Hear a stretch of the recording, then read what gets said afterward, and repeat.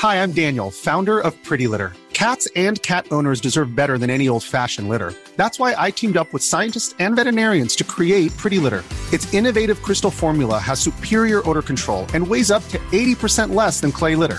Pretty Litter even monitors health by changing colors to help detect early signs of potential illness. It's the world's smartest kitty litter. Go to prettylitter.com and use code ACAST for 20% off your first order and a free cat toy. Terms and conditions apply. See site for details. Hey there, listeners. This is Pat the Talking Bearskin Rogue from Flame On, right here on the Nerdy Show Network. If you're looking for some sweet, nerdy queer in your ear, then head over to nerdyshow.com/flameon and check us out. We cover everything from TV to movies, comics to drag queens, and so much more. For a gay and geeky slice of pop culture life, get ready to flame on. The following program is presented by The Nerdy Show Network, geeky programming for all nerds and otaku across the multiverse. All Nerdy Show programming is made possible by A Comic Shop, Orlando's #1 comic shop and nerd destination, and with the generous support of listeners like you. To learn how you can support this and other fine geek programming, visit nerdyshow.com.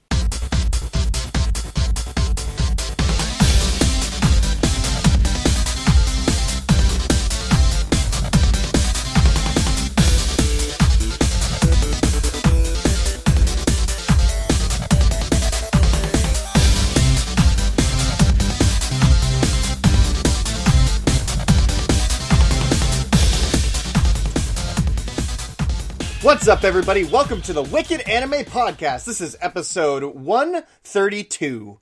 I am your stupid, awesome analyst, John Starr, and with me is the hard man with hard opinions, Andrew. Hi. And we have our king baby duck, Evan. Konnichiwa, my bastards and wenches. And Elite Four, Derek. Hi. So, this episode of the Wicked Anime Podcast, we've got, the news has been a little light this time around, which is fine. That's fine. I feel like we have plenty more things to talk about, aka shows that weren't out yet when the season started. Yeah. And now they've started Pretty to watch much. them, and they're awful. Shows that we dropped. And maybe a lot of video games that we're now playing. Every once in a while, there's this stint of time where we just buy a whole bunch of video games and we want to talk about them. I love the fact that every time a new season of anime comes out, I'm just like, man, I really hate anime. It's just that constant reminder that there are so many more better things we could be doing with our time. But we don't. Instead, we decide to talk about it on the internet and release it for free. Well, that's, you have to blame it on the fact that there are now like 42 new shows that have premiered this winter alone. That's insane. Yeah. And with that, there are good shows that are coming out, but when you have that many shows coming out all at once, there's got to be just some trash. Are there, Oh, yes. Are there 42 new shows that premiere every year, or every season in America? Like, could there be possibly that many shows? CBS probably, but... Or, no, ABC. Yeah. ABC probably has the most of them. Between ABC, CBS, NBC, and... Fox. Well, Fox, and ABC Family, which is now Freeform. Mm-hmm. Yes, there are that... Especially ABC Family. ABC Family pumps out... That's like the trash shows. Like, all the trash shows go straight to Freeform. And those are the shows that come out that everybody's just like, the show sucks, but I must watch the whole thing. But in America, we just keep re-signing all of these bad shows, so it doesn't seem like there's 42 new premieres out. It's like, oh, it's Modern Family again. Awesome. But Modern Family is good, though. Well, I know. That was just the first show that came to mind. I'm thinking of like 10 seasons. Okay, here's the thing about Modern Family. Is like the first 5 or 6 seasons of Modern Family were really good. But now it's at the point where it's like, when will this show die? Oh, yeah, I guess... Because it's like season 9 or season 10. You can watch a premiere of it and think you're watching a rerun. Like, oh, I didn't see this. When's this from? Oh, it's premiering right now? Huh, I thought I saw this already. Yeah. Well, and then now you have like the Big Bang Theory, who's going into its 13th season, and which a is spin-off show. Young yes, Sheldon. and a spin-off. Oof. I don't know why anybody would make the decision to make a spin-off show about its worst character. No, Jonathan. Sheldon's the most popular character on Big Bang Theory. It's because he yells the loudest. Yeah, because he yells a lot and says that things. I think it's because PETA doesn't care if you beat a dead horse. But that would be like saying Asta is the most popular character in anime because he screams so much. Well, if you if you think about it, ABC Family pumps out the same exact show every single season, which is kind of the equivalent to the isekai of the seasons now of, kid gets transported into a fantasy world. I wonder what's going to happen. Oh, you see, he meets cute girls. You see, I'm kind of getting tired of it too, but there are a couple of isekais that have yet to be adapted into anime that I would love to see, especially the one where it's the guy who travels to another world with his mother. I just think that sounds hilarious. Oh, I think I remember that one. Yeah, and the mother is a stronger RPG character. Yes! Yes, so haven't you heard? My mother has 2 powers. Wow. That's just extraordinary. And that title's not long enough. Okay, so with that being said, and we've already talked about kind of what we're going to be touching on this episode, which is actually I'm really excited to talk about now. Yeah. We should probably do the news stuff so we can get Ring that news bell! Oh yeah, oh my gosh. Did you know that we forgot the news bell last episode? That is just tragic, so I'm going to ring news bell Chan twice. And I forgot Whistle-kun last time too. Even though we probably have an extraordinary less amount of news. We do. Speaking of which, we do have some interesting things. Do we? Well, let's talk about Tokyo Pop coming back. Yes, that's really exciting. When did Tokyo Pop close its doors originally? I was about it was right after the craze of Hetalia, so I think about 2011. Because Hetalia was the last thing that they had announced they had licensed, and then all of a sudden they're like, we can't do manga anymore. We have done all the mangas. There's no more manga for us to publish. Okay, that is the Big Bang Theory of anime. Hetalia. Well, you get a lot of people who get very angry at you for saying that. Maybe, but there's a lot of people who get angry at me for saying the Big Bang Theory sucks. It's true. IT crowd is better. So they are actually starting up again with the manga of Konohana Kitan. One show that we talked about maybe once on this show. And even though it has a show about animal girls, I haven't watched it. Mm-hmm. So. Yep. I know I did bring it up during the wikis because it is a very good show. It was very surprising. It started out as something that could have been fan servicey, but it had a lot of heart in the stories that it was telling. And fan service? So, a little bit, like in the beginning, but then like as the show progressed, the fan service disappeared. Yeah, I mean, like it's about animal girls who are servants at a hot springs, and so of course, like 3 times an episode, they're in the hot springs. That kind of dwindles down to 1, and then sometimes they don't even go in the hot springs at all. Oh, then they probably had very low viewership on those episodes. But I'm kind of excited because, like, Tokyo Pop was, like, how I used to... Like, the majority of the manga I used to buy back in high school and, like, college was all Tokyo Pop. Because that's where I had, like, Love Hina, Great Teacher Onizuka, the Cowboy Bebop mangas, I Love You. There were so many titles that Tokyo Pop had that I bought the crap out of. Well, it's funny because there was that stint of time when nobody was buying manga anymore. Right. But now everybody's buying manga again. So Tokyo Pop can come back with that stuff. Yeah, they probably said the sales and they were like, hey, if we jump in on this game, then people are gonna do it. Yeah, because, manga, it's so unbelievable. Manga is flying off the shelves again. It's great. Let me tell you, because as some people know, like one of our favorite shows last season was Girls Last Tour, and I had ordered the first volume and the other 2 volumes of Girls Last Tour that are currently out. It's a 5-week wait for delivery for the first volume of Girls Last Tour. Yeah, I can't get That's how popular it is. Yeah, I can't get it. I'm still waiting for mine to ship. And me too. And then, by that time, luckily I've already seen it in the anime, so I don't have to have it, but I want it as part of the collection. But, Volume 4 is going to come out, and I just really want to start collecting Girls Last Tour because it's going to end. The manga is ending. Yeah.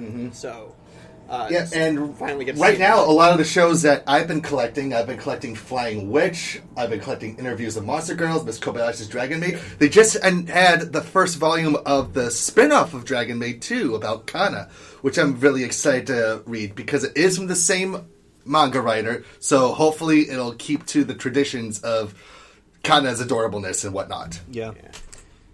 So, and this is also a good thing, too, because I'm just looking forward to another company that can get licenses for manga that we may or may not have, that other companies may or may not have passed up on. Yeah. Like Viz or Crunchyroll or anything like that. You know, they'll pass up on some things, so Tokyopop will grab them. Yep. Yen Press and Dark Horse. Oh, yeah, there you go. Vertical Comics, Seven Seas Manga. Yep. Penguin Publishing. Puffin Books. What's next? So we have this weird story about the creator of Sonic the Hedgehog, Yes. Yuki Naka. Yuji Naka. He is now an employee at Square Enix, which sounds cool. Like at face value, that sounds really cool because it's like, could you imagine if Square Enix made a Sonic game? But when was even the last time that he was involved in a Sonic project? Yeah. Are you ready? Yes. Sonic 2006. Wait, Is that GameCube? Was that the one That was like the worst one ever made. I thought that was 2004. Sonic 06 was the one that was was filled with bugs, right? Yeah, the one with regular people walking around in it, and he fell in love with like this princess girl, and It was just the buggiest game ever created.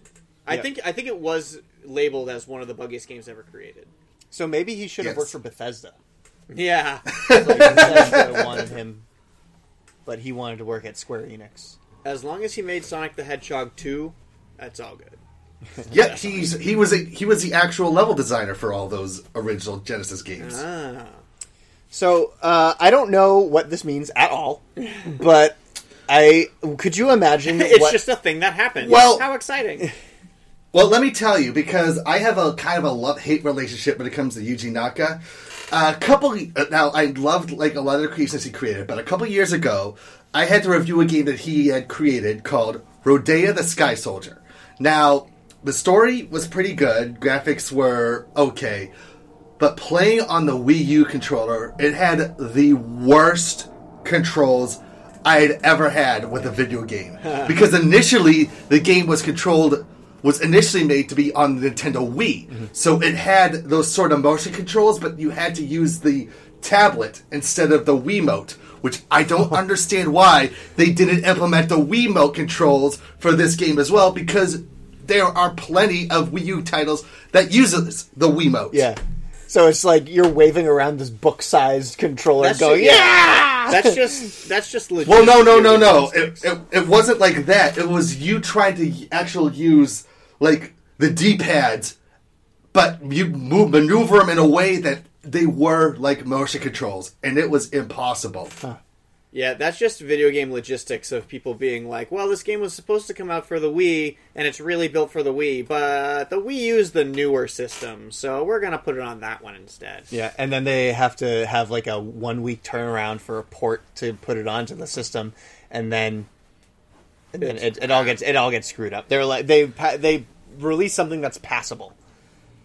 Yeah, which it really wasn't passable. And the interesting thing too is they released the Wii U version, but some copies actually contained, like a special edition, had the Wii version, because the Wii version was completed, but it was shelved in favor of the Wii U version. Yeah.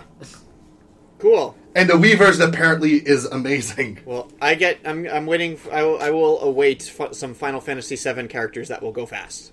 Yeah. Could you imagine Bishonen Sonic? Yeah. Da da da da da da da da. Da, da, da, da, da. Gotta go fast. Cloud's gonna go fast. Turning around at the speed of sound. You know who went fast? Eris. Oh, Gotta go sad. you should cut that out because there's a new Final Fantasy VII coming out. We don't want that to be spoiled for people. Oh, that's right. Oh, jeez. With all the millennials I'm so that don't sorry know we what a spoiled a game PS1 that is. came out over 20 years ago. No, Evan, that's wrong. Because Final Fantasy VII is the greatest story ever told, and it needs to be kept safe. And you shut up. Says who? Final Fantasy VII is one of the greatest Final Fantasy. No, I'm sorry, not one of. Is the greatest Final Fantasy come out. I'm actually looking forward to the revival of the 12 universe. I forget which system it's being ported to, but they're doing a final- PS4. Yeah. Yep. Yeah, they do have the remaster of Everybody's 12 saying already that done. one needs to be done, yeah. But everybody's waiting for 7 now. So, What's I want to go to a movie theater yes, where I can be under a kotatsu and be warm. and be warm. Ah, good luck with that. Japan, why? I was segueing into the story. Oh. Well, good luck with that. Well, let me tell you, Oh, really? Japan. Jeez. Japan now I has. have no idea what's going on. We're creating a perfect segue. Shut up. This segue has caused a 5-car pileup. I think we can stop. There's movie theaters with Kotatsus in them now. Yeah. Yes. Which look awesome. Have you seen the pictures of them? They're legitimately like, there's kotatsus, but then there's like these pillow padded benches that go all the way around. Looks like they could fit like 8 to 10 people around them.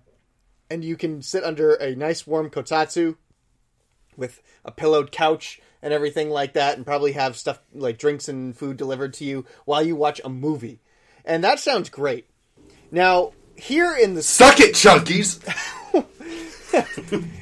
now, here in the States, we've started to develop a movie theater style where you have to reserve your seats ahead of time. Luxury movie theaters. Yeah, and Yeah, they're we experienced that when we went and saw Thor. Derek and I, we had no idea that we had to reserve the seats. What? And we had to sit far away from one another. really.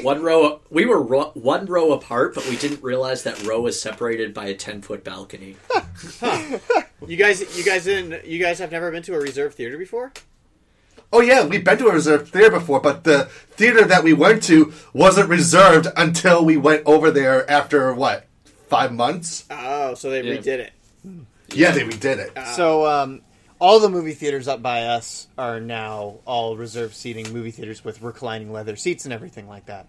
I like this model because it gives the movie theaters back to the people who want to watch movies and not just for horny teenagers who want to make out in the back of the movie theater, because they suck. Well, and so do the people who I guess I'm gonna go see this movie today. But it And then started 15 minutes ago. Yeah, it started 15 minutes ago, and I already missed the opening to the movie. And the previews.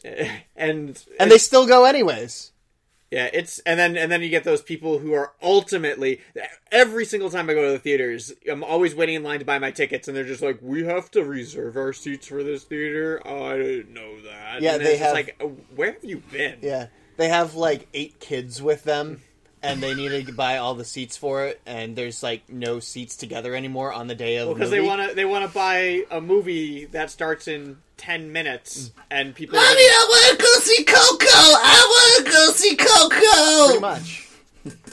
I want to go. cocaine. Yeah. I want to go see Coco 2, kid, but not with you. So get out. I already bought my tickets. Yeah. Your seat's in the back, Sally. I'm up front. So, but how many people? I mean, usually people fall asleep in on kotatsus, right? I guess. That's how they stay warm and cozy during the winter, because they don't have heat in Japan. I hope it's not like a fire hazard, like a space heater or something. People just fall asleep on it, and then it combusts. Well, we will. No, it's nothing like that. I think it's more electric-based. How does a kotatsu work, anyway? There's I feel like that's something I should have asked myself about 15 years ago. there's just a little heated coil vent underneath the. Yeah, which seems incredibly dangerous. It does seem incredibly dangerous because Thank you. you could kick your knee up against it and then get 3rd-degree burns. So I already experienced the fact that I'm way too big for Japanese houses. yeah. I can only imagine that I'm way too big for Japanese kotatsus. Yeah. And so, like, the vents underneath, they heat up, and there's a blanket that goes all the way down to the floor. You put your arms and your legs underneath it, and you're warm. The end. I mean, it's not like our legs are thicker than the legs over there. I mean, I think we should be okay. Yeah, but they're longer. Longer, and when we cross our legs, they could be piled up higher. Yeah, it's true. I don't know. I would think I would burn myself, okay? I'd be paranoid. I think I would be sitting there cross-legged. I would get a leg cramp, immediately kick my legs out, and then burn myself. And then burn your leg. I can't handle this movie! We should all try that. All of us Eastern European, Norwegian, 4 big, large Western men. Slightly Canadian. And shove ourselves... Well, all 4 of us just shove ourselves underneath a kotatsu and see how long it takes us to get burned. All right. Anyone who doesn't know what a kutatsu is can take that last thing you just said out of context, and it sounds really bad. 4 European men shoving themselves into a kotatsu. Yes. We're doing it anyway. Is this like that 3 men in a tub sort of... Oh, I didn't say I wasn't going to do it.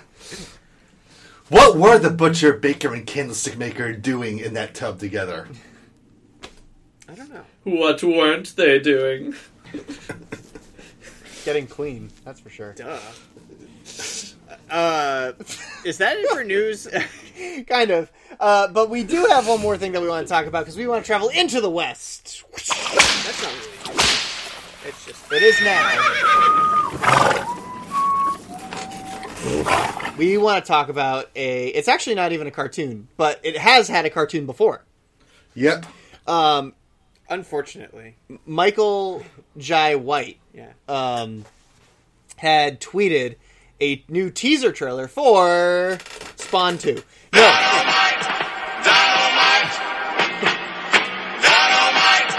Dynamite! Yeah. For Black Dynamite 2. Or at least that's what we assume it is. The first Black Dynamite was so good. It was a fantastic film. It was just the perfection of a exploitation film. Just, it was so wonderful. But everything was done on purpose, but you were just in the fantasy of it wasn't done on purpose, and it was just beautifully funny. Yeah, like when... The hoodlum turned startled! Like when Black Dynamite stood up and he would hit his head off of a boom mic. Like, so good. It's like brilliant filmmaking at its finest. Actually, I remember when we watched it in college. This was a long time ago before Wicked Anime existed. We watched a bootleg version of it. Like, one of our friends got a torrent of it and put it onto DVD, and we watched it, and then we bought it on DVD, and the stuff that was in the torrented cut was not in the final DVD Blu-ray cut. Yeah. So it was really weird. It was like a pre-release or something. Yeah, like so that. some of the jokes that they made were missing, and we were actually kind of disappointed, but it was still good. Yeah, well, we were kind of afraid for a while that we wouldn't be able to see Black Dynamite and any other way other than that torrent. Yes. It was before a time where things like Magnolia and Magnet Films and A24 Pictures existed. So Not before it existed, but before they were popular. yeah, so Right. we weren't sure about movie releases. Which, by the way, we had a movie stop in Florida by where we lived, and Movie Stop is the greatest. They sold everything indie under the sun. Everything under the sun. If it was a movie, they had it there. I have some of the worst horror movies on DVD. It's great. Because you could buy them for like $3. Yeah. Fantastic. Anyways, Black Dynamite. So that's our history with Black Dynamite, and I'm very much looking forward to Black Dynamite 2. I like the cartoon. I mean, I feel like there were some things that didn't work with the cartoon that worked with the movie. Well, exactly. I feel, like, you couldn't animate them hitting a boom mic. You know, it wasn't the same.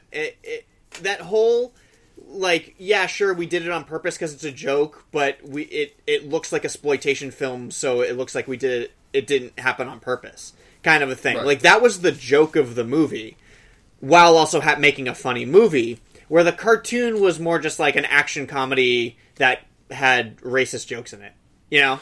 and making fun of the 70s, like the Richard Pryor episode. Yeah, like it was, and Earth, Wind, and Fire, except Earth, Wind, Water, and Fire. Yeah. Like, that was, Didn't water get eaten by a shark? yeah, Black Jaws. Like that was a really Jaws. that was a really funny episode. Yeah, Earth, Wind, Water, and Fire were doing a concert on the ocean, and Black Jaws started eating all the black people, and then water gets eaten, and they're like, Earth, Wind, and Fire works fine. Like, wow. And I like in the end, oh, it's okay, it's just white Jaws, and the black people are just dancing and still celebrating. Yeah. So it had funny jokes, but it wasn't the same kind of funny that the movie was. right, they're almost two different entities completely. Yeah. So I'm looking forward to Black Dynamite too, because it needs to be in a live action setting. At least I think that it needs to be. Absolutely. So. Because I have it on Blu-ray, and I'm very excited to see where it goes. I'm hoping that it is going to be just as good as the first one, because we know that a lot of sequels that come out many years after its predecessor, they tend to be a little underwhelming. No, sometimes they can be even better, like Mad Max and Blade Runner. Some of the best sequels I've ever seen on the face of the planet. Right. There are some exceptions to the rule. Original Star Wars trilogy? Come on. Yeah. Remember how great those were? And they came out years after the original. But yeah, I'm hoping that it's going to be very, very good. Because we haven't seen Michael Jai White in the big screen in a really long time. I know. And he's like a very underrated, not just a martial arts actor, but an actor in general. I agree. I think that Spawn ruined that. Because Spawn was so good. Hey, I bought the director's cut version of that when I was a kid. It was good.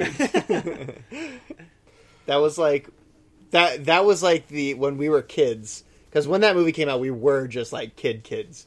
And it was just like, oh man, Spawn is a rated R movie. And it's not even rated R. It's PG-13. Really? I thought it was R. I think it's PG-13. No, it was PG-13, but the director's cut is R. Yeah. Yeah. So, I just remember we couldn't see it. I remember when it came out, and like Roger Ebert like raved how amazing it was, and was like, "This is like got the best special effects." And back then, they did have the best special effects in that film. But when you watch it now, it's like this shit has not aged at all. yeah. Oh yeah. No, it's bad. No. I mean, it has aged. Oh yeah. Oh, I know what you mean. It's bad. Yeah, it's real bad. It's like Shrek. And that was Into the West? Yay. Yay. Spawn 2. Yeah, Spawn Into the West. Okay, so I want to talk about something that could kind of fit into gaming news. Yeah. And that's Monster Hunter. We played some goddamn video games. So Yay! So yesterday was Saturday, and Saturday was I woke up at 10 o'clock in the morning, started playing Monster Hunter, and I didn't stop until 7 o'clock at night. Yep. So that was a lot of Monster Hunter. Yeah, you played at least 10 hours. Yeah, well, I've already logged in 10 hours about a Monster Hunter, and, it's... And so my opinion, coming from a, Monster Hunter veteran, that Monster Hunter World is absolutely fantastic. It's definitely the best Monster Hunter that they've ever made. They've improved a lot of the old mechanics that didn't work so well, but... It's easier for new people. It's not, though. Well, I mean, there's some easier things. There's some easier things. Like being able to pick up resources without hitting circle. It's not geared towards casual gaming still, which is nice. Oh, yeah. See, that's what I was really worried about, because, okay, so if you guys know the schlock news writing place called The Verge, yep. They released a review of Monster Hunter that had, quote unquote, "This is Destiny and Dark Souls mixed together," and I want people like that to die, because not only did Monster Hunter come out first, like years and years and years and years and years ago, but Destiny stole the loot system that Monster Hunter has and made it worse. And Dark Souls, where Dark Souls is a good game, Dark Souls copied the formula. So Dark Souls copied the difficulty formula from Monster Hunter, and Destiny stole the loot system from Monster Hunter. Hold on, let me push this guy off the cliff for you. Yeah, so that's one of the things that I'm worried about, is that, we're going to get this huge crowd of people who want to be like, I want to play Monster Hunter because I love Destiny! And guess what? I love anybody who wants to learn how to play Monster Hunter, but if you go in blind not knowing what Monster Hunter is, you're not going to be prepared for it, because it's a difficult game that requires, like, a lot of attention and a lot of care. You know, you can't just go in like guns a-blazing and hoping to get loot. So yeah, don't fall into that crowd and don't be like, Destiny, awesome, Monster Hunter. You know, because we've had a community for a long time, and to, you know, have the Call of Duty crowd kind of come in and swoop in and be like, woo. Poop all over it. But it's nice because Monster Hunter allows you to play with whoever you want to play with. So, yeah, we started. We have our squad. Yes, we do have a squad. We have the Wicked A squad, and it is growing, and it is awesome. I was hunting all Saturday with Gerardo and Tempsu, our Wicked fans, and it was a blast. And then one of my buddies from work as well. Yeah, it was awesome. It was such a good time. So, highly, highly, highly recommend Monster Hunter. Don't go in thinking it's going to be Destiny and Dark Souls. Please. Yeah, Tetsu and I were trying out one of the battle modes, too, where it was like the 2-on-1 monster. Oh, yeah? And man, even just doing that is a blast. Yeah. I like the expedition mode where you can go out and gather resources, but every monster is available to you out there. Yeah, because that's what we kind of did. Was we ran out, we finished our mission, we killed our objective mission, but then it let us stay on the map and hunt whatever else was on the map. So we went out in our squad and hunted all the higher ranked monsters that we were not ready to kill, but we killed them and we got a whole bunch of weapons and armor early. You know, because Monster Hunter is all about earning. Anything you get in that game, you've earned it. And it's a skill-based game. There's no leveling. There's no level system.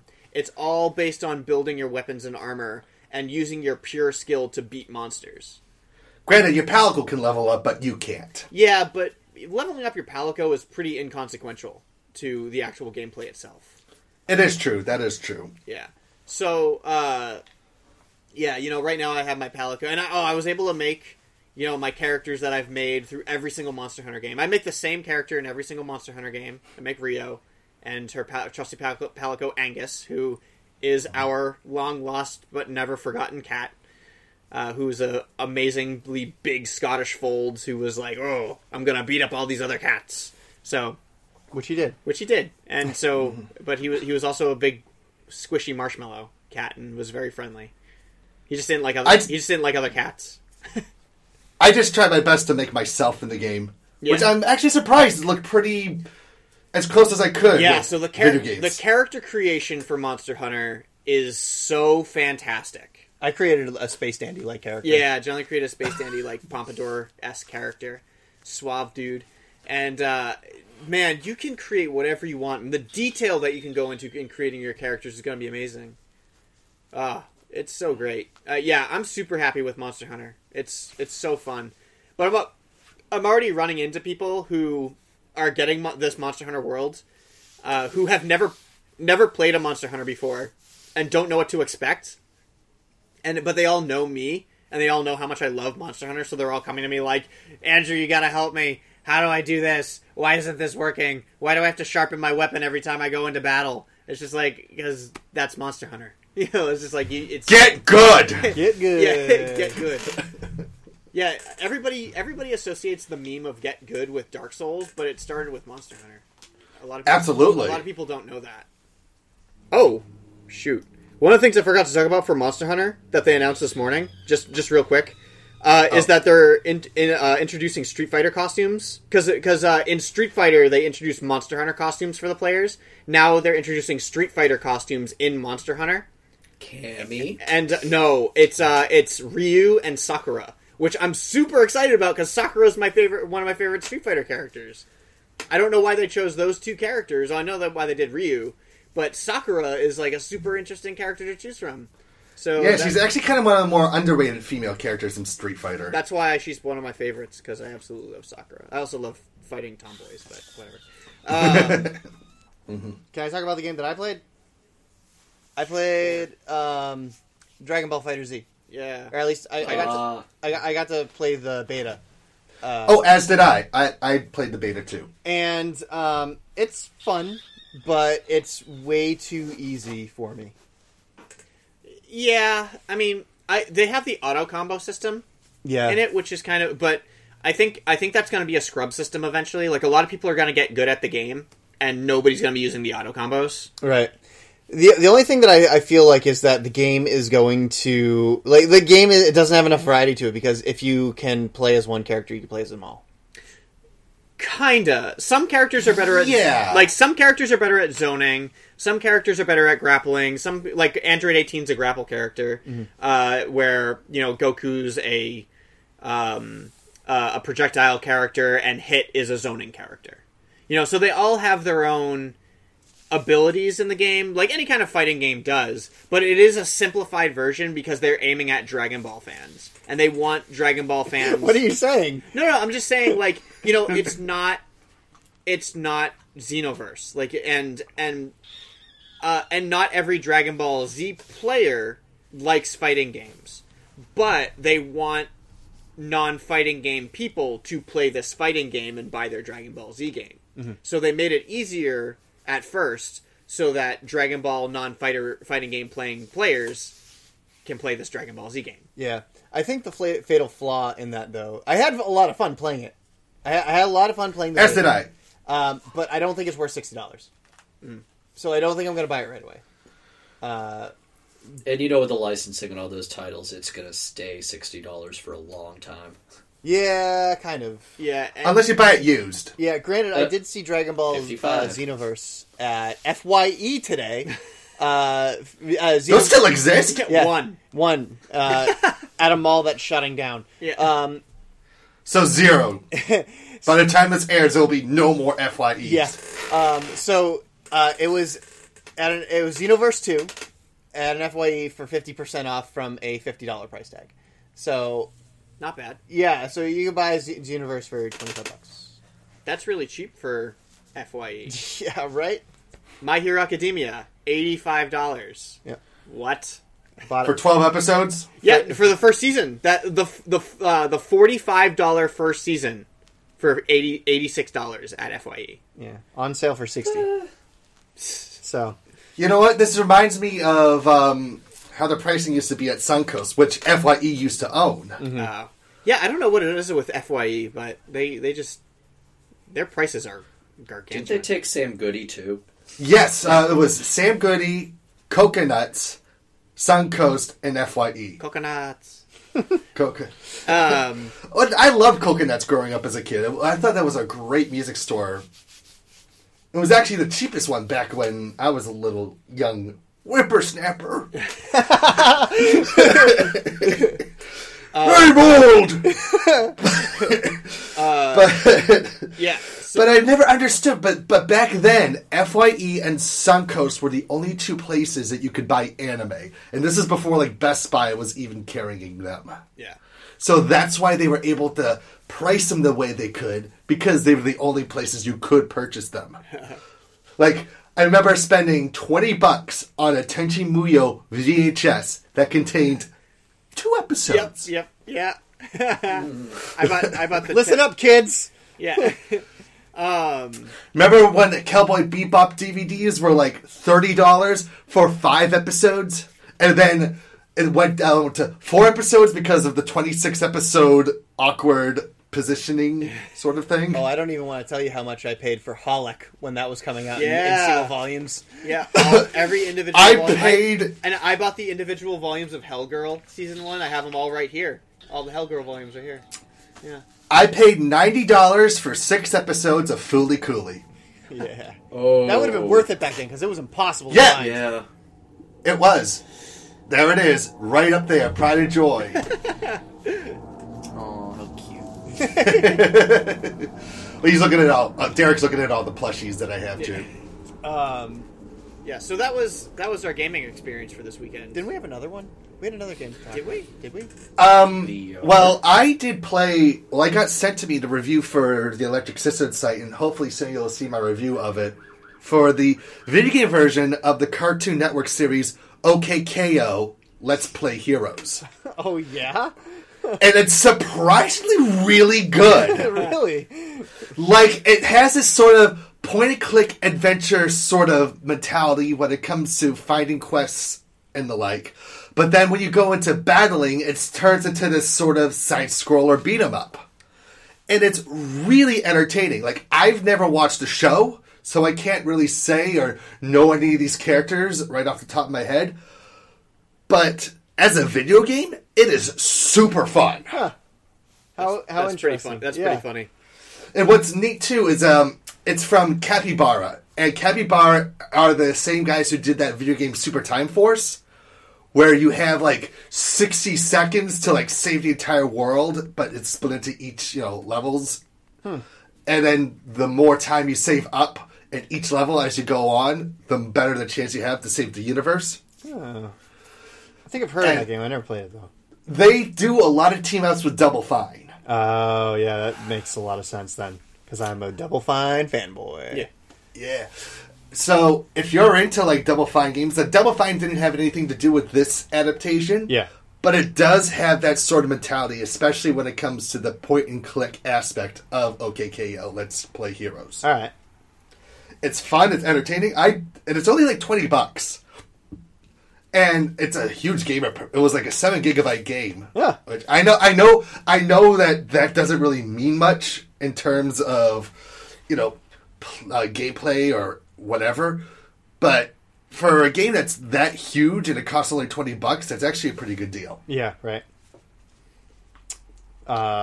Derek, you have some gaming experience that you want to talk about. Oh, God. So... What did you do? So let's just get past this. I'll just say this once. Ugandan Knuckles. There we go. I'm sure people have seen some sort of video online of this, but it's in the world of the game VR Chat, which I don't have a VR, set up myself, but you watch these videos, it's like, what's going on? Another part that kind of popped out is like, why are there Yamchas from Dragon Ball Z everywhere? There are lollies dancing around everywhere, and then there's a bunch of Ugandan Knuckles clicking around looking for their queen. Oh my God. Like, you've experienced this happening. Yes, oh yes. So, luckily, you can do it like through your computer without VR. Play it like a first-person shooter with no weapons or whatever. You're just like wandering around in a big social setting, kind of like a Club Penguin or something like that with...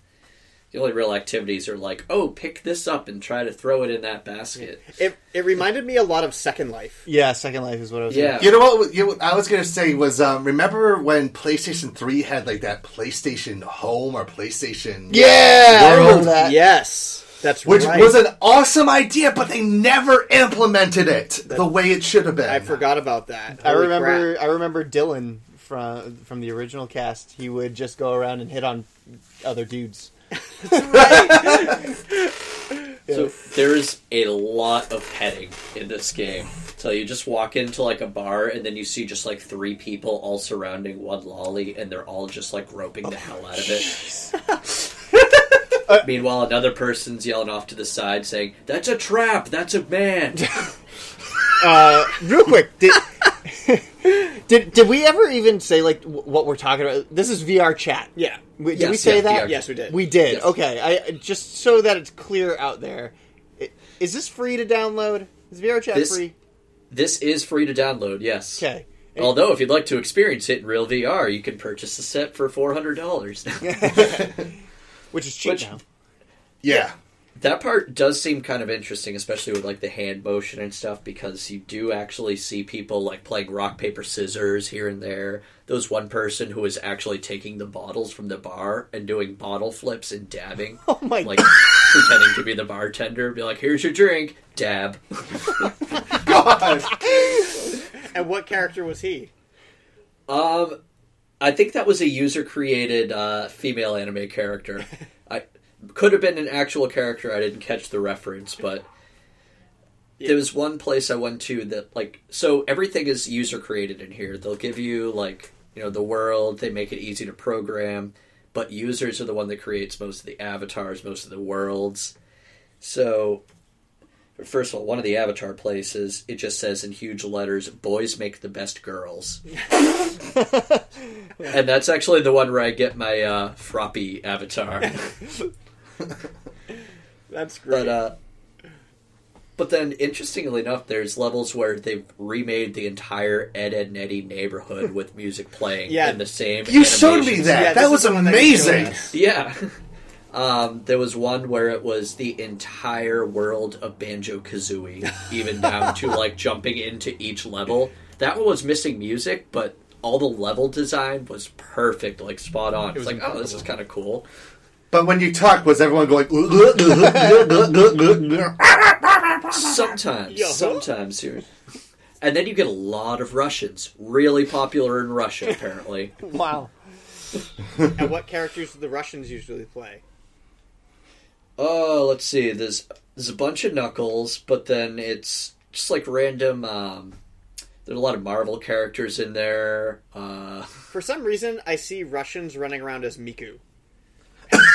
Just like Russian Mikus everywhere. Yeah, we are about to do the Livion Portka. I think my favorite avatar I've seen was someone who, if you're a certain distance away from them, you can't see them, but as they start to get closer, you can slowly start to see more of them, and it looks like a ghost coming out of the mist. With like a creepy character, they just come up and like put their hand up to your face and like wave at you and then back off and disappear. It's like, oh shit, what was that? You had an incident in a bathroom in the VR chat, right? In a bathroom. Yeah, you were looking in the mirror and there was someone that was like peering from the side. Oh yeah. Yeah, there's no privacy in the women's room. This sounds This is just like Stalker or Peeping Tom Simulator or... Yeah, it seems like it's a not very wholesome place to be. Yeah. This is where the internet goes to die. I think it's the place where this people is not the way. Where is our queen? This is the place where people with social interaction issues go to practice their social interaction issues. And the one that I keep seeing online all the time is... every single character is Hank Hill, and they're, like, yelling, like, surrounding people, bombarding them with, like, are you using propane? You know, like... Whoa! Whoa! Yeah. Like, everybody's just like, you need to use propane accessories! Like, just like, Hank Hill's everywhere. The one I saw was one of, it was the fake character of Nero Claudius, but it was the Christmas chibi version of her. And there was just this one guy who was being constantly being chased by this chibi Christmas Nero, and all she was doing was singing the Japanese version of Jingle Bells. And it was creeping him the hell out. Oh, what's the name of... I'm not sure if it's Disney or Nickelodeon. That girl with the really, really bright pink hair that does, like, the Cooking by the Book song or whatever. Like a Nickelodeon show. Oh, Lazy Town. Lazy Town. Disney. I've seen Disney Junior. Okay, Disney Junior. I've seen that character from Lazy Town running around, swinging your hands up in the air while playing the Cooking by the Book song, just chasing people, harassing them. Oh my gosh. That's so great. Well, that's probably as far as we're going to go with that conversation, but I just think it's absolutely wonderful and hilarious that you're playing VR chat. It's an easy way to kill an afternoon if you just want to see what the human race is up to lately. Yeah. That's so good. I'm so happy for you. Derek, tell you what. If you want Here's a cool fact. A crocodile can't stick out its tongue. Another cool fact, you can get short-term health insurance for a month or just under a year in some states. United Healthcare short-term insurance plans are designed for people who are between jobs, coming off their parents' plan, or turning a side hustle into a full-time gig. Underwritten by Golden Rule Insurance Company, they offer flexible, budget-friendly coverage with access to a nationwide network of doctors and hospitals. Get more cool facts about United Healthcare short-term plans at uh1.com. There's never been a faster or easier way to start your weight loss journey than with PlushCare. PlushCare accepts most insurance plans and gives you online access to board-certified physicians who can prescribe FDA-approved weight loss medications like Wegovy and Zepbound for those who qualify. Take charge of your health and speak with a board-certified physician about a weight loss plan that's right for you. Get started today at plushcare.com/weight loss. That's plushcare.com/weight loss. plushcare.com/weight loss. ever want to take a break from something playing alternative, here's a free code for Elder Scrolls Online. Oh, awesome. Actually, I just started playing Players Unknown Battleground, and nice. I'll just say this very quickly. I've played 9 games. I've actually reached 6th place overall, and I have a whopping total of 0 kills. Thank you so much. That's awesome. I'm literally fucking Solid Snake. And I suck at shooting. Oh, man. All right. Hey, what's that shiny light over there? Bam! That's PlayerUnknown's Battlegrounds. Yeah. All right. Unfortunately, I don't think we have any strange news for this time around, but we do have a lot of what we're watching to talk about. Yes. Yeah, okay, no that will fit into what we're watching. I know Big Bad Shadow Man, before we start talking about anime, Big Bad Shadow Man wanted us to talk about Godzilla, and I haven't gotten a chance to watch it yet, but Evan, you got to watch it, right? Yeah, I got to watch it. And so basically, like, Earth has been completely, like, wiped out because of the monsters, and there are just these, like, not handful, but there's, like, thousands of survivors that have been traveling in outer space for, like, 20 years, space-time, but on Earth, apparently, like, 10,000 years have passed. Yeah. Big Bad had a lot of really interesting things to say about it. It is a very interesting premise, but the anime version of Godzilla, it had a lot of flaws to it. Oh, and yeah. I felt like one of the biggest problems it has was its pacing and a little bit of its execution when it came to actually battling Godzilla and a couple of the other monsters. It just didn't capture that same excitement that we saw, with the classic movies and even the 2014 version with Bryan Cranston in it. Yeah, there you go. So what Big Bad Shadow Man said is he had a lot more to say about it, but so far, he said that there were some animation hiccups, for one thing. Oh yeah, because it's a CGI film. Yeah, but he could kind of, surpass it, and it had like this weird Mass Effect Star Trek feel to it. And he said, one last thing, even though it is the first Godzilla anime, it is the second most anime Godzilla film after Godzilla Final Wars. That was what he said. That really, because I don't know how many of you guys have seen Godzilla Final Wars, but it's pretty wild. Well, it's got like every single monster like in the history of Godzilla. Yeah, and even Matthew Broderick Godzilla even shows up. Yeah, and it's like in the future, and they're like trying to fight Godzilla and all like this weird high tech sci-fi technology stuff. It's really weird. But I thought that was a pretty good comparison, or a good descriptor. Oh no, it's okay. It really wasn't that attention grabbing compared to other Godzilla movies, especially like the live action ones. But I mean, give it a shot. It's supposed to be like the first in 3 Godzilla anime movie. Yeah. And I feel like this is the thing. Like, I felt like things started getting interesting, like right when they introduced a new character, literally right after the end credits. Interesting. Because apparently there were still humans that had survived on the planet after 10,000 years. Nice. So, now that we've gotten that one out of the way, let's talk about animes that we watched but didn't get a chance to touch on last time because it was just the beginning of the season. I want to kick it off and talk about the show Killing Bites, because I think I'm the only person who has even heard about it or wanted to talk about it. Yeah. I've read about things about Killing Bites, but because it's on Amazon Prime and I don't have Amazon Prime, yes, I can't watch it. So this is the show that I was talking about, that the only reason I'm interested in it was I saw a manga volume of it in Japan, and I was like, I have no idea what this is. What is it? And I couldn't even read the text on it. And then I saw this coming out, and I was like, oh, well, I can at least watch the anime on it. So I'm watching the anime on it, and it is just the worst. It's terrible. It has violent anime animal girls in it. And it's basically like a girl fight anime, but they're all animal girls, but in a violent manner. And it's one of those animes that's so terrible that it's not bad. Like, I want to keep watching every episode just because it's just the worst. What happens when Komodo Friends gets rabies? Killing Bites. Yeah, kinda. They're almost furries, but they have human boobs. No, and they're, like, some of them are furries, but some of them are not. Like, some of them go full animal, but some of them just get animal appendages.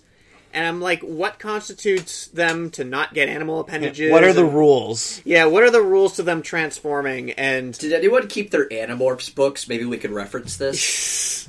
Well, and that's right. Weird. The Angolites are putting slugs in their ears, and it's great because the basically when they turn into the animals, they rip out of their clothes. So the women are always running around in their underwear, like just a pair of underwear, because it's mostly like their legs, their arms, and their chests that just like rip out into animal clothing or animal parts.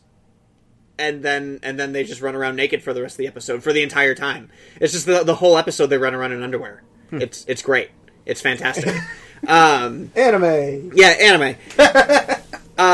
And I really, that's all I can really say about it is Volume 8 was coming out in Japan when I was in Japan, and now I get to watch the anime, and it's the worst thing ever, and it's the greatest thing ever. Trashiest trash of 2018. It's I don't even know if it's worth giving it a trash anime rating because it's going to be so unknown to everybody. Yeah. So it's going to be the hidden gem of 2018. So the other show that I started watching that nobody else is really watching is Takunomi, which is... You mentioned this one before. Yeah, I mentioned it last episode, but I hadn't watched it yet. And it's about 4 alcoholics that live together in a Japanese apartment. Okay. But what the show is supposed to be is about 4 women in the working world who come home and talk about alcoholic drinks together and drink them and then eat food that goes well with that alcohol. But I understand that it's a part of Japan's drinking culture, but I think they also have to understand that Japan's drinking culture is straight up alcoholism. And it's just acceptable. So these women are absolutely alcoholics. Like, these are like some of the worst alcoholics I've ever seen in an anime ever. Even to the point where in the very first episode, the two women who own the house and then the new girl who's the main character who comes into the house is just like, why are you okay after the night of drinking we had last night? She's like, oh, my parents are really heavy drinkers and I used to drink with them. So I'm used to alcohol. I was like, wow, that is the single most terrifying statement I've ever heard from, even though she's not a real character, like, that is, her liver must be rock solid. Like, hello, DSS. Yeah, like, it's just the most shockingly cutest, horrible alcoholism I've ever seen. And it's disturbing. Especially, like, with alcoholism that would make our Uncle David blush. Yeah, I mean, Jonathan and I come from a family where alcoholism is a problem, so we have dry households, so, like, alcohol is, like, a huge thing for us. And so me watching this anime, I'm just like, these people have something wrong with them. But Japanese culture is super like that, where they just, everybody in Japan drinks themselves to death, and they're just like, why are we dying? It's like, it can't be the alcohol. It's like in the 1930s. Why is everybody getting lung cancer? It must be these dirty cigarette filters. You know, so... and Japan has a problem with that. That's the only thing they're missing is just, like, every character smokes, too. Yeah. Oh, no. Gotta think of the kids now. And yet they have one of the highest life expectancies over there. No, they don't. They all die at 40 to 50 years old. No, that... And highest suicide rate, too. Yeah. Well, okay.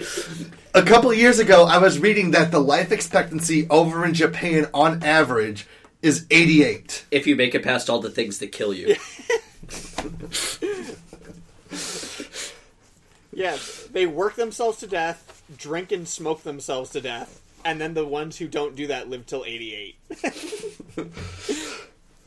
And don't jump in front of moving trains. Or no. No, I'm sorry. The ones who don't do that live to 100, so that the averages out with all the people who die between 40 and 50. It averages out to 88 years old. Something like that. That's how math works.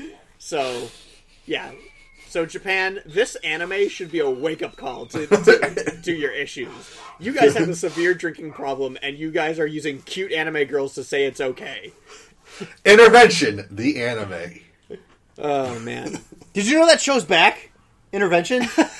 What? What show? Intervention. You never seen Intervention before?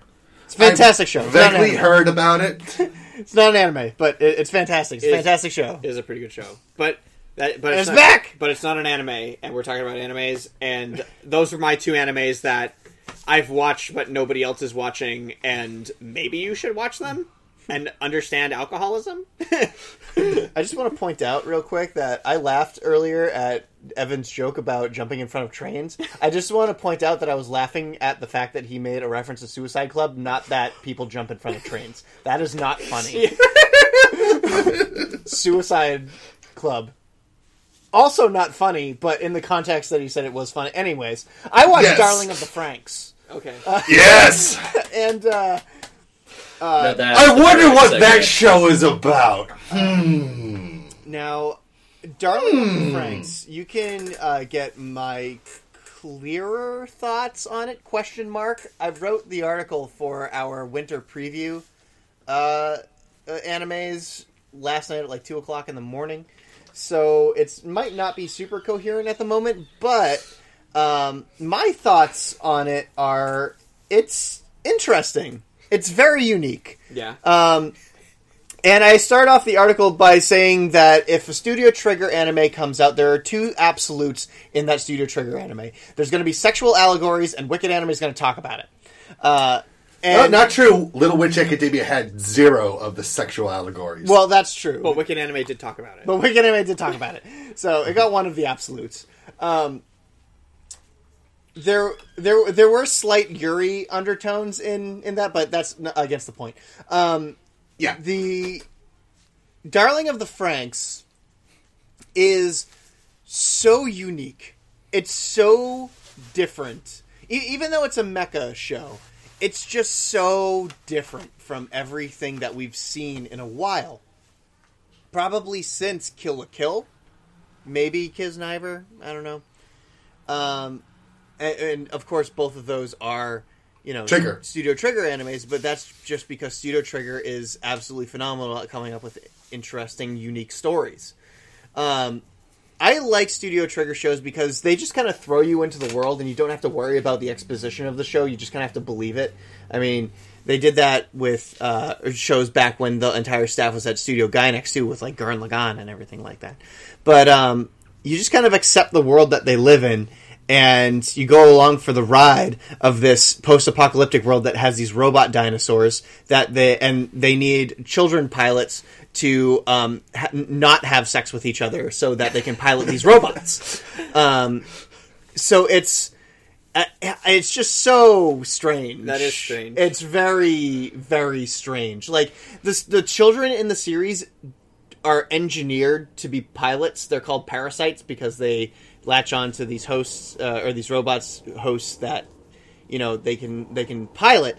And they become personalities that are the robots have personalities that are a mix between the two pilots, the male and the female, and the female jacks into the robot to take control of its emotional state and or its mental state, and the male takes control of the physical and movement state of the robot. Yeah. It's really strange because like the robots look like anime girls. Do they really? Kind of. Yeah. They're like robots, but they have anime girl faces. Oh.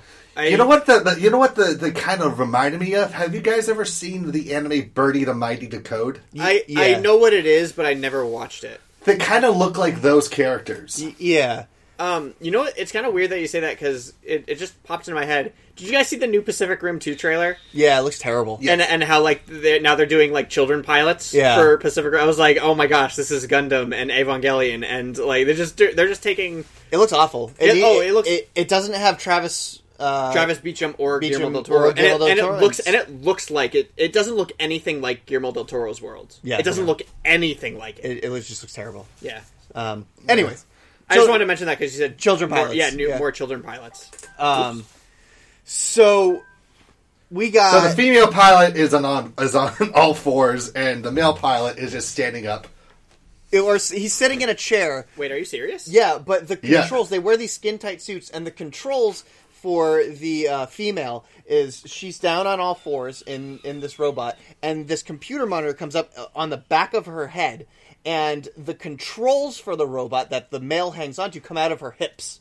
So, like, the guy is grabbing her like this, and you can't see me, people listening to the podcast, me saying like this. But you can imagine it. Riding her like a motorcycle, basically. That's kind of how this looks. Please tell me he says giddy up at some point. Well, here's the thing, is that every part of this conversation is exactly scripted as if they're having sex, but they're not. Like, the kids who are piloting don't even know what kissing is. Mm-hmm. But that's, like, the whole point of the show, is that there's, like, this really weird metaphor throughout the entire thing. And, like, some pilots are arrogant at how good of a pilot they are. Some pilots like their partner who they're piloting with, but want to try being a pilot with somebody else. But, like, I don't know how I feel about that. It's weird. I can't be a co-pilot unless you have a really big plane, because I've had enough small planes and I'm done with those. It's weird because, like, you watch this and then you start to get into the mindset of, like, if somebody else goes to pilot a robot with somebody else, you feel like they're not cheating on each other because they're not in a relationship of any kind whatsoever other than a pilot, but you get this feeling that they are cheating on each other, even though there's nothing connected to it at all. It's like there's that dynamic between 02 and Hiro that you see throughout the first 3 episodes. And 02 is just constantly saying, no, Hiro is the only person I will ride. Yeah. Or, I just want my darling. That's my ride or die. Which actually is literal. I mean, look what happened to what's his name at the end of episode 3. Well, it's strange because I haven't started watching it yet, and I had no idea what this show was about. So I didn't either. Like, so that was like the first descriptor I've even heard about anything about it. Yeah, and even after watching episode 1, I still had no idea what the show was about either. But then episode 2 was like, oh, okay, there's a little bit more concentration on the pilots. Every single one of them has a personality, and they're great. Like, the personalities of the characters in the show are awesome. I think it kind of breaks down to, again, though, of my feeling of, like, I just don't know how I feel about allegories of kids having sex. Yeah, right. I know that's a big issue. Especially with the animation style and whatnot. But this is going to sound like a very weird thing to pair it up with, but I just recently finished marathoning through that new Netflix show, Big Mouth. I don't know if you've heard about this one. I've heard terrible things about that show. Oh, it's excellent. Really? I mean, it depends on your taste on that sort of humor, but it has this like way of being both gross out with the showcasing of kids going through puberty, and there's this brilliance of like just how these characters are actually feeling as they're realizing that they're changing in such a way. Yeah. But it, as strange as it sounds, I would recommend for our listeners of Wicked Anime who have never seen Big Mouth, who haven't started watching Darling in the Franxx, like, watch one episode of each, like, side by side, as it progresses through. Interesting. Because they share very similar themes, where Darling in the Franxx is more metaphorical, Big Mouth is much more literal. It's in your face. Stuff. It's very much in your face, but it's still very funny. Yeah. But I really enjoy it. Like, it's that really weird, unique Studio Trigger thing that they got going on, and it's different. The reason why I want people to watch it is because it's different. You know, it's unique, and, you know, you can't go wrong with that. You know, if you want to experience something new, watch it. I'm just wondering how it's going to go through with it being a 24-episode series. Yeah, it's... I don't know. I don't know where it's going to go either. As it stands, the way it's progressing, it feels more like it should have been like a 12-episode one. But we'll have to see where the route takes these pilots and parasites. Yeah. Say, did we talk about Dagashi Kashi last episode? I don't think briefly. We did. Yeah. I like it. The end. It is good. It's more Dagashi Kashi, and if you like the first episode or season, it's more of the same. I don't think it's affected by the change in the art style, and the episodes are short. That's the only thing I don't like, is because I liked the half-hour episodes. And yeah, I can kind of understand that, but I feel like that there's more focus put onto the characters rather than just the candy itself, with it being a 12-minute episode series. Yeah. It's true that they do kind of move on. And, in the first season, they split each half of the episode into 2 separate sets of candy. So now they're just, using one episode. They're just talking about one thing each episode. Yeah. It's kind of interesting. I really like Dagashi Kashi. And honestly, people were worried about the art style shift, but I don't even recognize it. I don't even notice it. I don't even notice it. I don't even notice it either. What I'm watching is, I've actually just been keeping up with 4 shows. One of them, I think we all know what the first one is. Dragon Ball. But I've been going with School Babysitter, Junji Ito Collection, and Laid Back Camp. Yeah, Laid Back Camp continues to be super excellent. Yeah, there's no other show this season. Seriously, this winter season, it has some good shows, but it's not great. It's not a good season. The only show this season that I'm just like, oh man, there's a new episode of this out right now, is Killing Bites. No, not really. It's Laid Back Camp, but Killing Bites is on that list. But Killing Bites.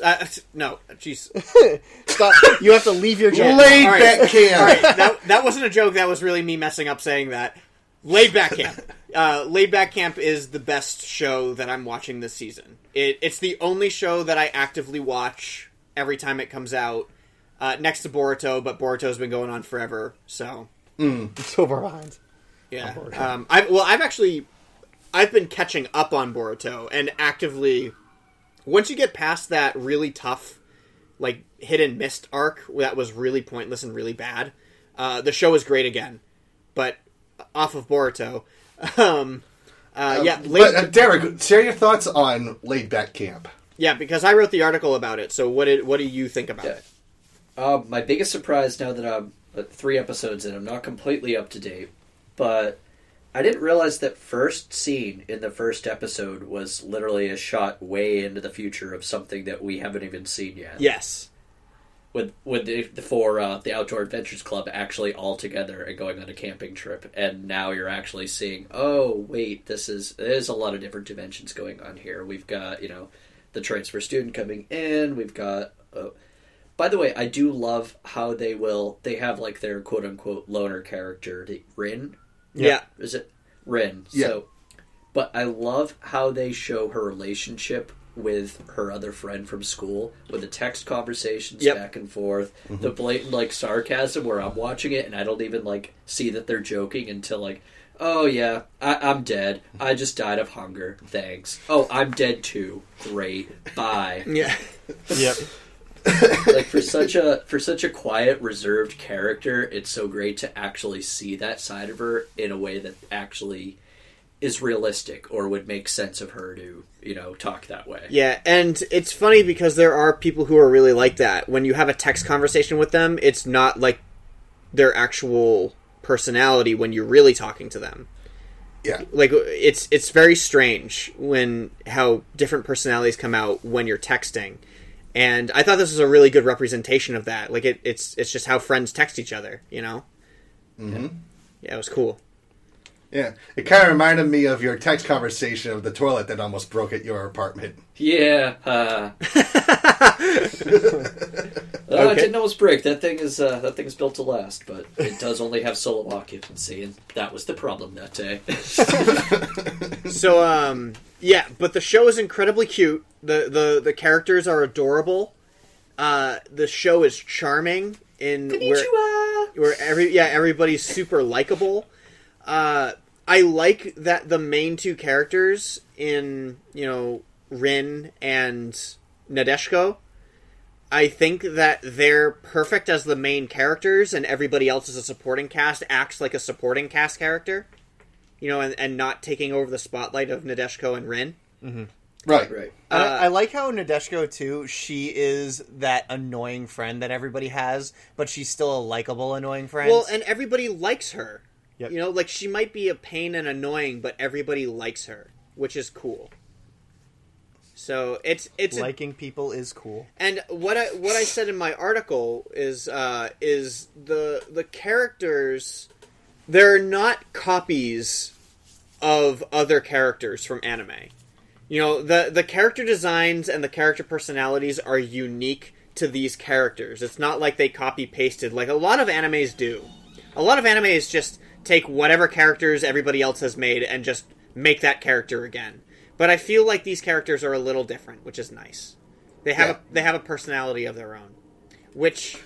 And it's nice to see that contrast between the more experienced camper like Rin, and then you see the actual camping club who has zero experience actually roughing it up in the wilderness, trying to learn how to camp, and sometimes failing miserably and hilariously. Yeah. Which, that previous point that I made wanted to lead me into a different anime that I was watching, which is Death March into a Parallel World.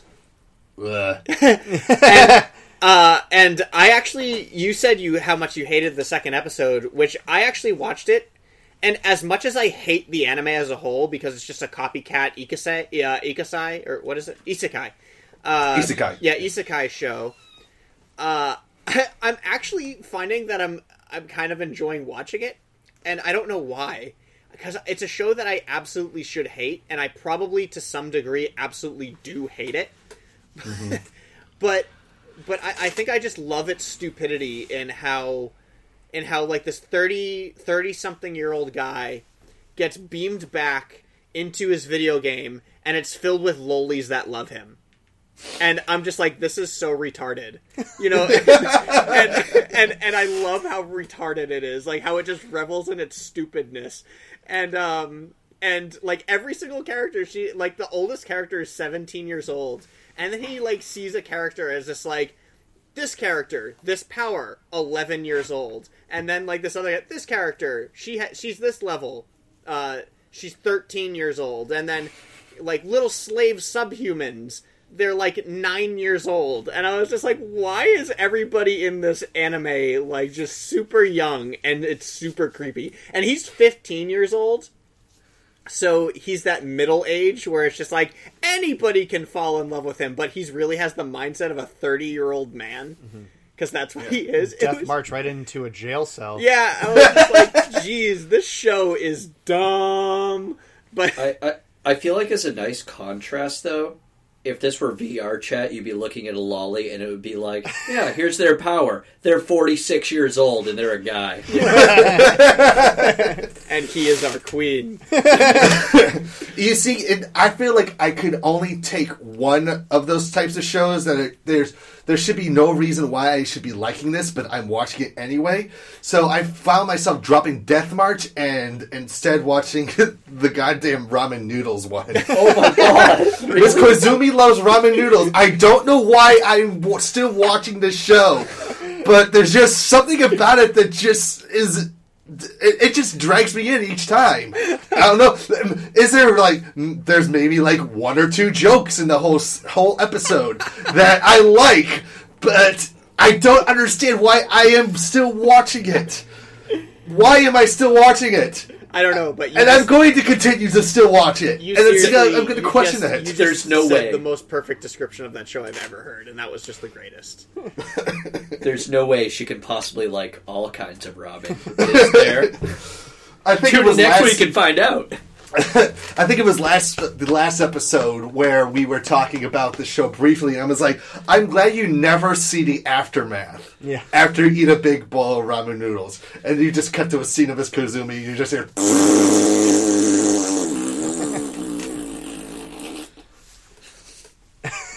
Sha-la-la-la-la, Koizumi, noodle daisuki, whatever the theme song is. Just for the censors, though, the bathroom scene could be used with Evan's slide whistle. Whistle. Wait. Oh, she's in the bathroom again. Okay, well, moving on. I I can't remember, but I think that might be everything. I'm looking at the shows that I honestly I love this show, but I might end up dropping it. How to Keep a Mummy. I love this show so much. Okay, get this. I love this show so much, but it is way too sugary sweet. Like, I get cavities from watching the show. It's so cute. I feel like that's the point. It's like you're watching a show about a cute newborn kitten, but instead of a newborn kitten, it's a tiny mummy.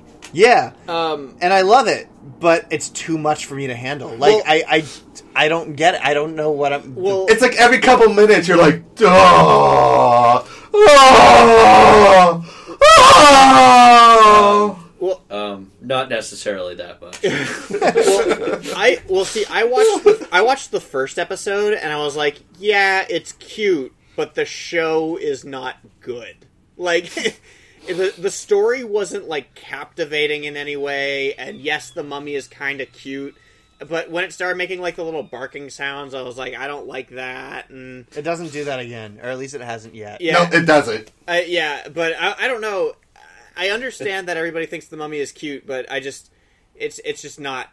It's not enough for any. Sounds like an annoying girlfriend. So yeah. After the first episode, I was just like, I don't think so. I don't think I'm going to keep watching it. Yeah, that was the only one that I really had any quarrels with.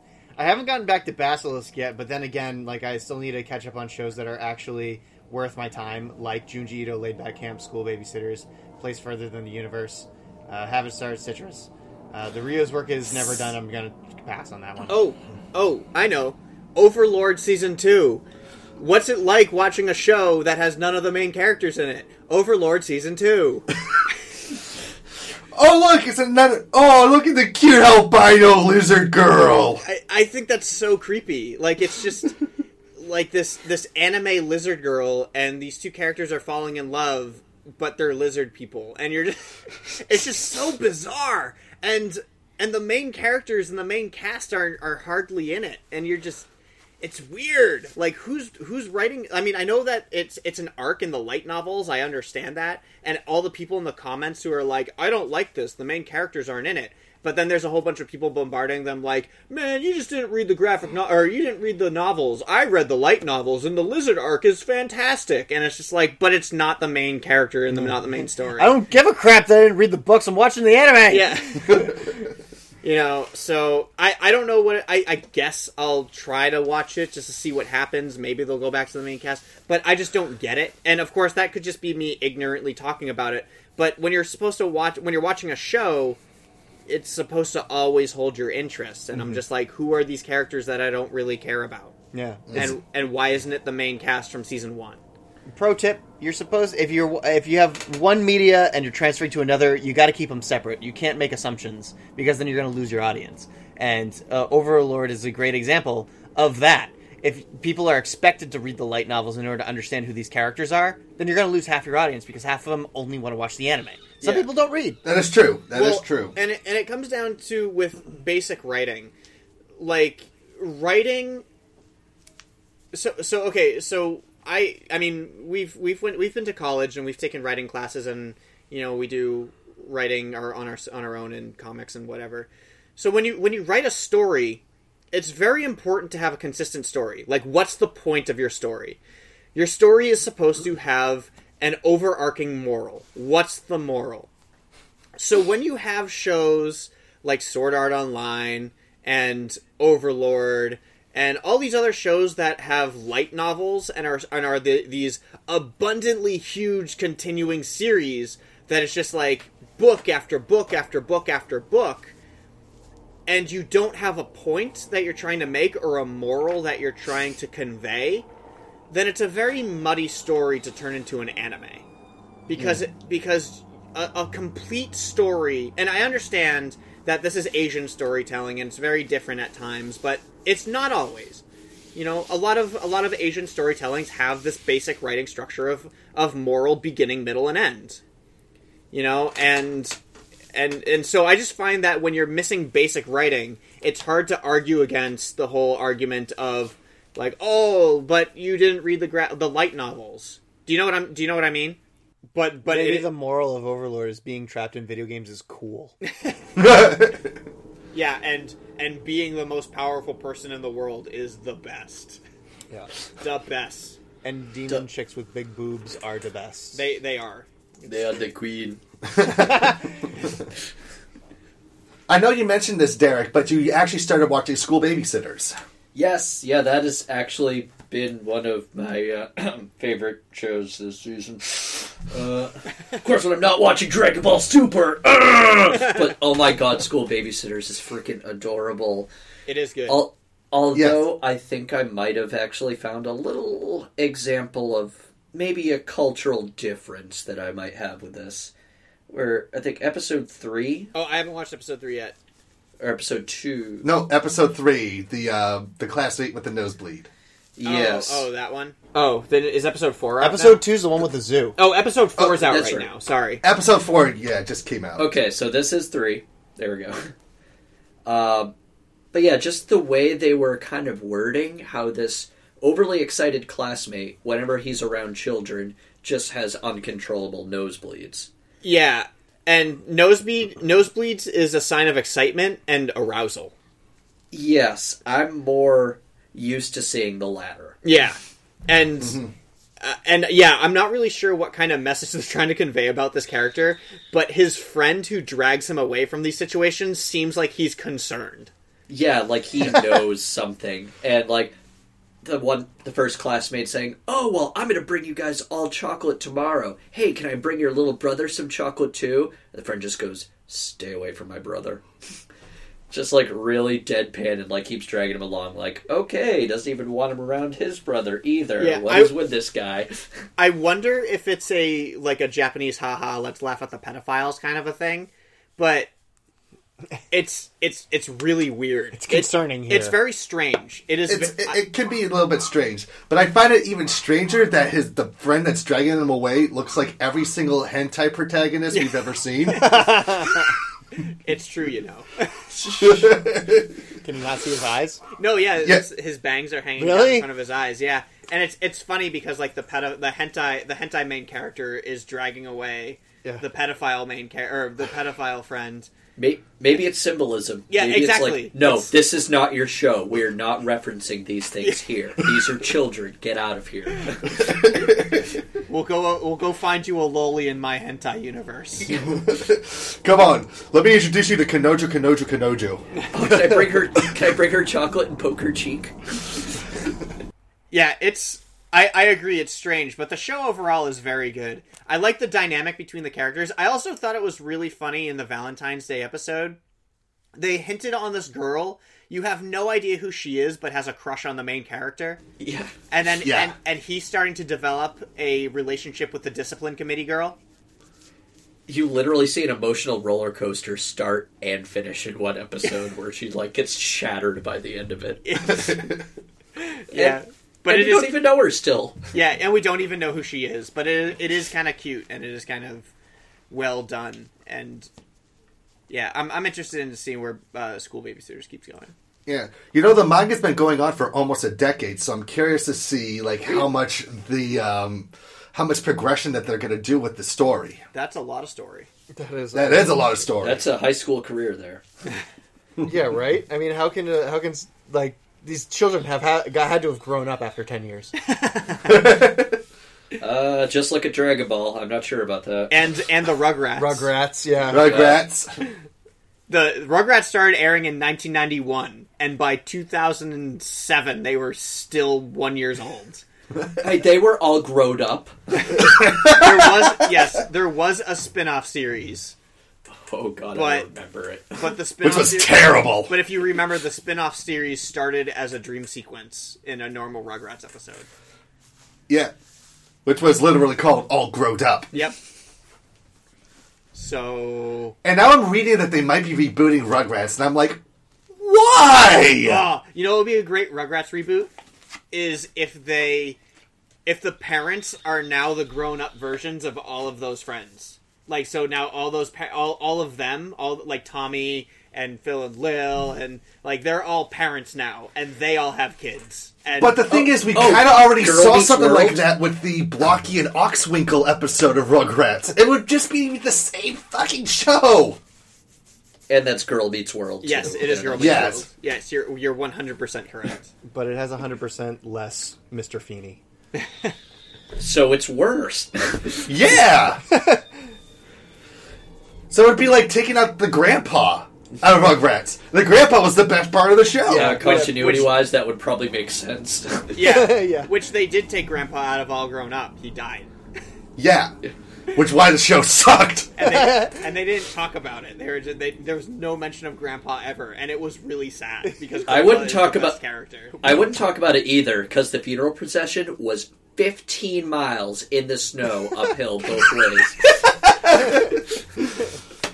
And I think that's where we should end our topic on. I think we talked about all That the was anime. Into the West. Yeah. I think we talked about all the topics that we're going to talk about this episode. Okay. Oh, man. So we don't really have any fan service for this episode. No, It's very yeah. light on the emails. Maybe a Facebook comment here and there. I but- think all the fan service came when everybody we talked to came and joined us on Monster Hunter. Yeah. That was Basically. pretty fun, guys. That was awesome. So I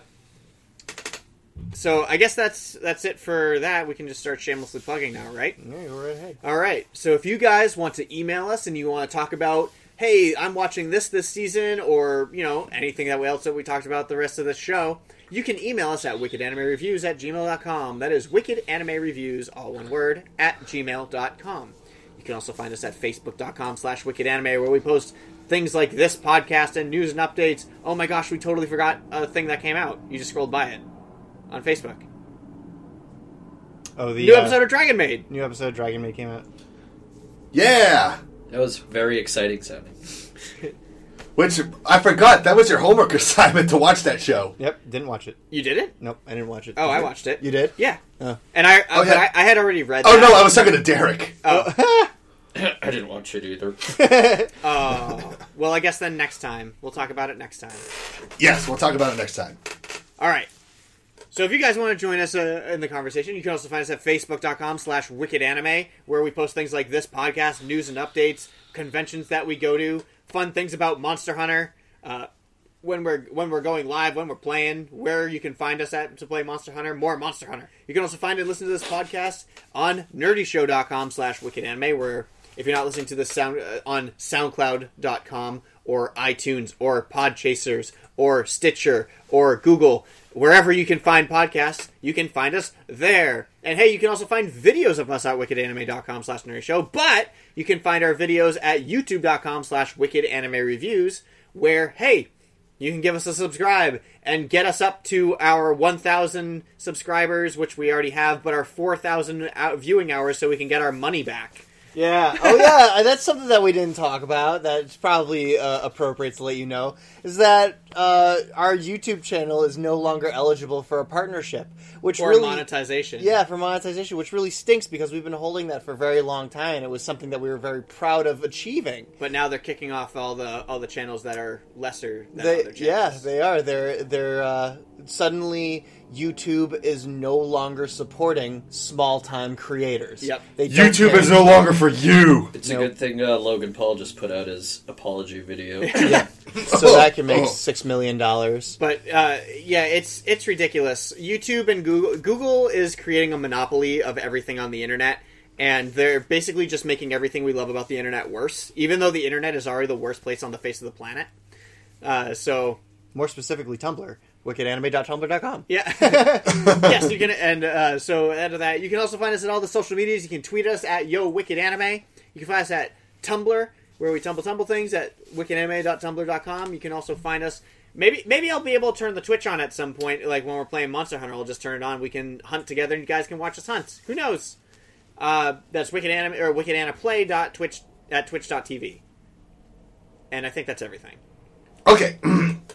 So, for the recent news, reviews, podcast episodes, and videos featuring members of the Boston Baxter Brigade, you can find us at www.b3crew.com. If you have any questions, comments, Or if you are a band and want to be featured on our No Borders, No Race podcast, you can write to us at thebastards@bostonbastardbrigade.com. You can follow me on Twitter and the J-Pop, Anime, and Video Games Amino pages at kingbaby.esh, on Tumblr at b3crew.tumblr.com, and on Twitch at twitch.tv/OmniStryInc. That's OMNISTRYINC. Like us on Facebook.com/Boston Bastard Brigade and on Facebook.com/Land of Ash. And don't forget about all the other sites under the Land of Ash, including the Electric Sisterhood, Phil's Recap and Review, and Smashed Rook. And I don't know what I'm going to be talking about on the next episode of No Borders, No Race, but I know for a fact that I am going to be spinning some great musicians like Japanese punk band Ghetto Ghetto Hustler and Guitar Wolf, and even a couple songs from the anime series Recovery of an MMO Junkie, and one show that we were just talking about on this episode, Laid Back Camp. Nice. All right, and you can follow me at Elite4Derek on Twitter and Instagram. You can follow me on LiveJournal. You can follow me on Club Penguin under Harvey Danger Fanatic 131. Otherwise, you can find me at my coffee shop. Just call me Coffee because I grind so fine.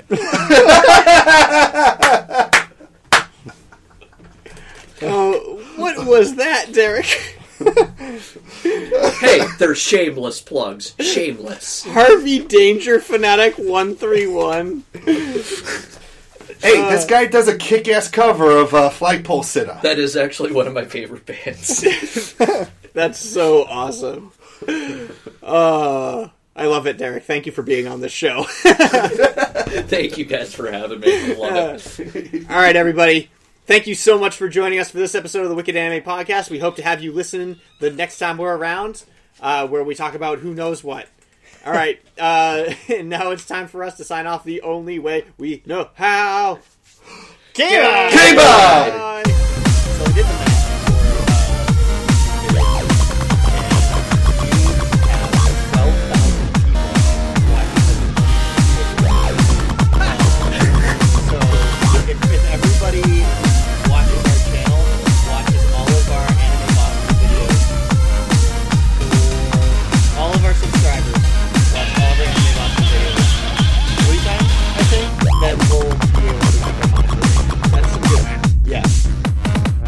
I can show some cleavage. There you go. You might have to do that next time, and then we'll use it for the thumbnail. Just put a black bar over my eyes. Yeah. Yeah. That would be awesome. Hi, I'm Daniel, founder of Pretty Litter. Did you know cats tend to hide symptoms of sickness and pain? I learned this the hard way after losing my cat, Gingy. So I created Pretty Litter, a health monitoring litter that helps detect early signs of illness by changing colors, saving you money and potentially your cat's life. Pretty Litter is veterinarian developed, and it's the easiest way to keep tabs on your fur baby's health right at home. Go to prettylitter.com and use code ACAST for 20% off your first order and a free cat toy. Terms and conditions apply. See site for details.